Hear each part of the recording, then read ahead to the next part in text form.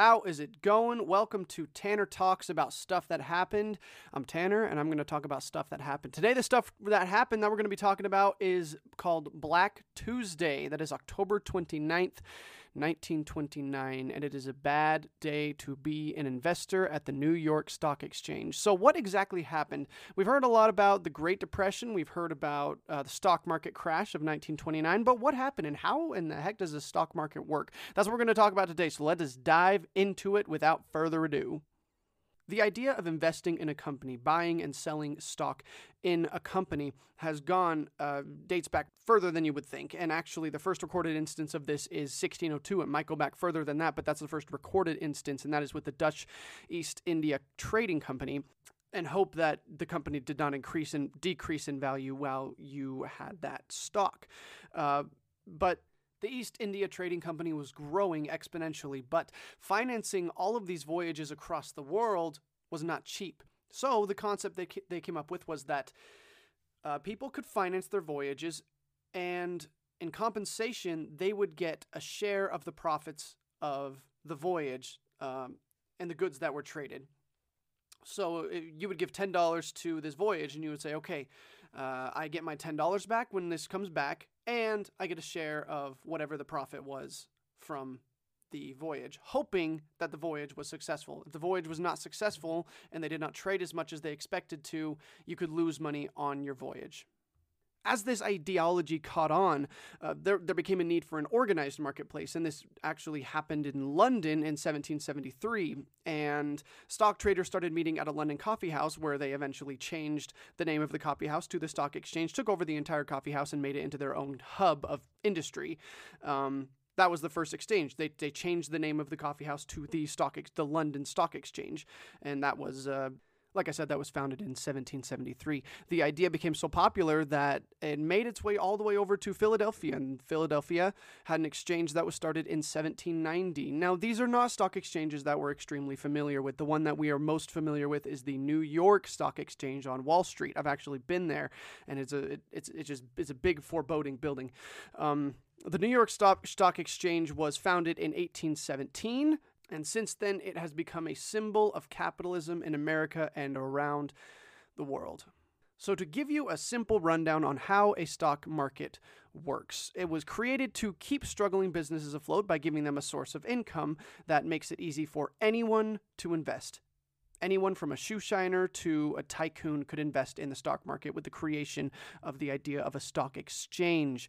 So when you purchase a stock in a company, you then own a small share of that company. If you buy a $5 stock, you then own $5 worth of that company. If the company increases in value, your share of the stock in the company increases in value.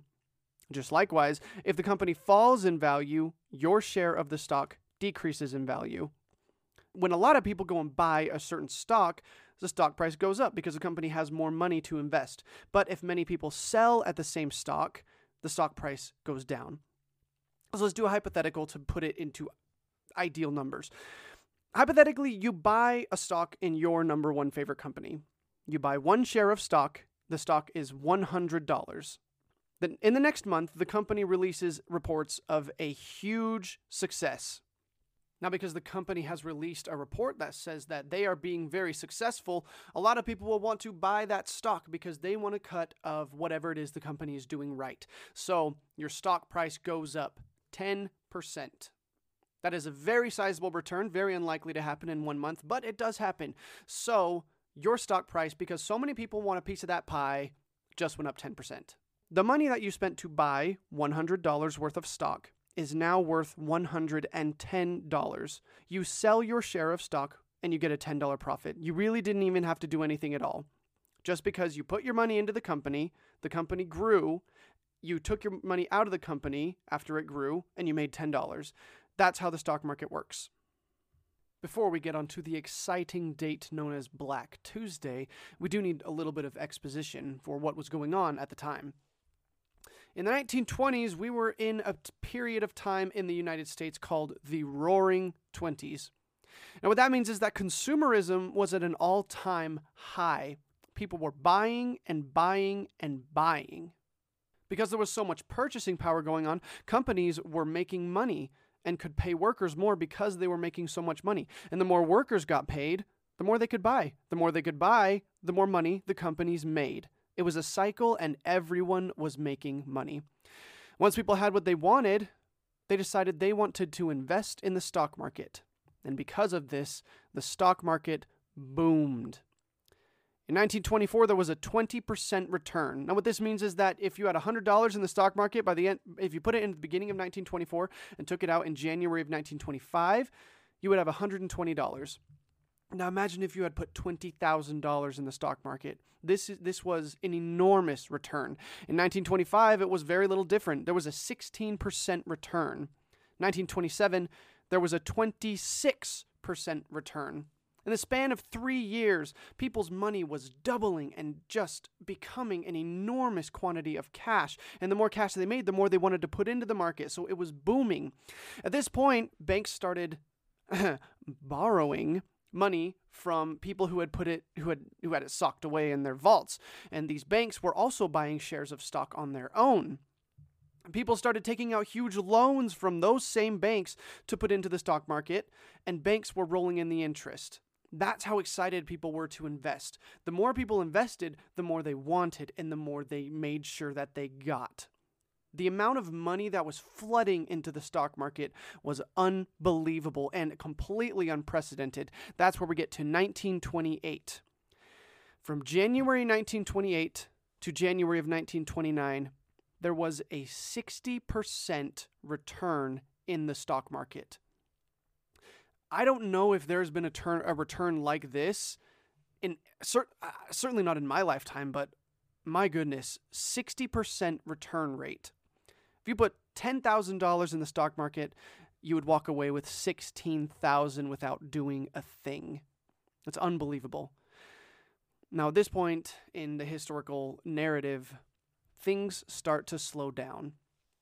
At this point, everyone had a Ford Model T, and Ford wasn't pumping them out like they used to. People weren't buying them. They already had them. The invention of the electric vacuum and the electric toaster had caused another big boom in business, but everyone had one now. These companies just weren't selling as much product as they were at the beginning of the 1920s. Everybody had it. And because there was so much investment going on, innovation wasn't capitalized on.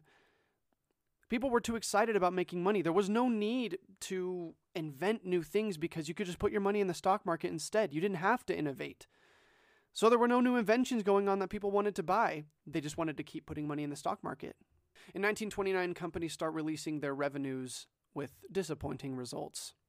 It's not as exciting as maybe a lot of stock market investors would have liked, but the stock market is still rising for some reason. Why is it still rising? Well, because people keep buying, because people keep the faith up that the stock market will continue to reward them. And from January to August of 1929, there's a 19% return rate. It's looking like another big year for the stock market. Not quite as big as 1928, but still looking good. So people continue to invest until something happens. In September of 1929, investors start to see that something is not quite right here. Companies aren't making as much money as they used to, and so we have decided to pull out. They start to withdraw their money. They start to sell their stocks off. And for the first time in this entire decade, there are more stocks being sold than there are stocks being bought. So the value of the stock starts to decrease. Not quite as quickly as it will, but it starts to decrease. From the end of September to the end of October of 1929, the stock market becomes the most volatile it has been in an entire decade. Stock prices fall 10%. This isn't extremely alarming because they have fallen slightly in the past, and they always do rebound. Stock prices have dropped a little bit, so that means more people will buy, right? Well, not quite. From September to October of 1929, there's a couple scares. It's not rebounding. The market's not rebounding. It drops 1%, 2%. It comes up again another percent or 2%, but then it falls down. It's not rebounding. So what's happening? This brings us to Black Thursday. This is not Black Tuesday. We'll get to that in a moment, but this is Black Thursday, October 24th, 1929. At the beginning of the day, the market's open to an 11% drop in value of the Dow Jones Industrial Average. If you remember, in September, markets fell 10%. This is 11% in a single day. One day. Not a good day to be an investor. Now, through the next couple days, the markets start to rebound just a little bit. Friday and Monday, the markets come up a little bit. People see that the value's down, so they want to buy, because if they buy now, the markets will continue to go up. People had faith in these markets until Black Tuesday. On Black Tuesday, the markets opened and investors traded 16.4 million shares of stock.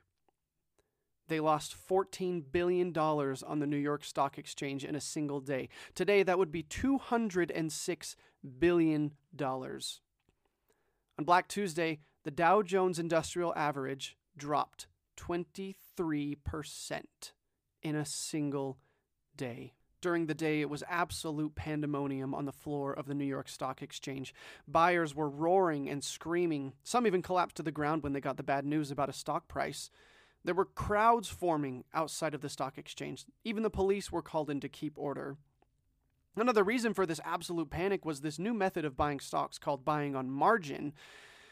What investors could do is they could place huge stock orders with only 10% to 20% down. They used money that they were borrowing from stockbrokers who were doing the buying and selling on the floor of the stock exchange. When the stock prices fell, brokers started calling in loans. A lot of people who were investing found that paying off these loans wiped out their entire life savings in a single day. Black Tuesday's losses destroyed confidence in the economy. The loss of confidence eventually led to the Great Depression. People thought that the stock market was the economy. They thought that's how we gauge how we are flourishing as a country. And when it completely collapsed, it didn't fall. The stock market collapsed. What do we do now? In the next 2 years, the Dow Jones Industrial Average would lose 90% of its worth. People lost everything on the stock market.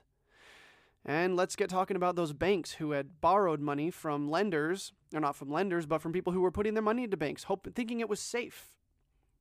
Banks had used that money to buy stocks of their own. The stock market collapsed.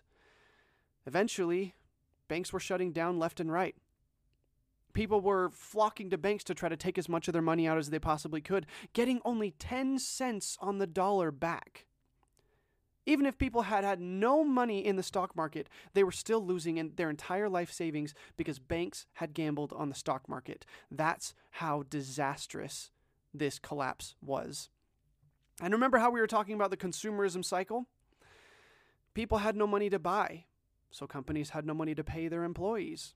They were firing employees, they were downsizing, they were paying employees less, so people had even less money to buy. So companies had to downsize even more. Companies were shutting down.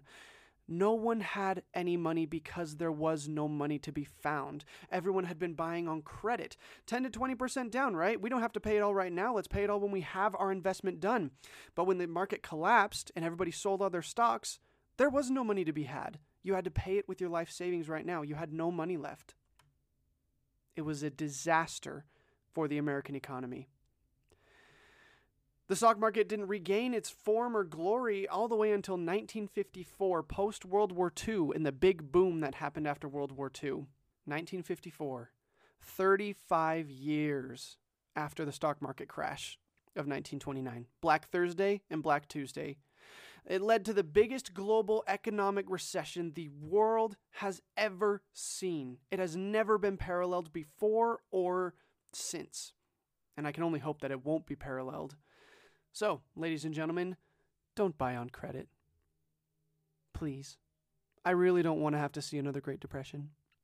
But if you want to invest in the stock market, I highly recommend it. In fact, I would recommend shooting for a long-term investment. That's the best way to do it. Stock market always rises over time. Might be 10 years, might be 20 years, but it will rise. And the best thing to do is just hold your money in there and forget about it for as long as you possibly can. Until you need it, of course.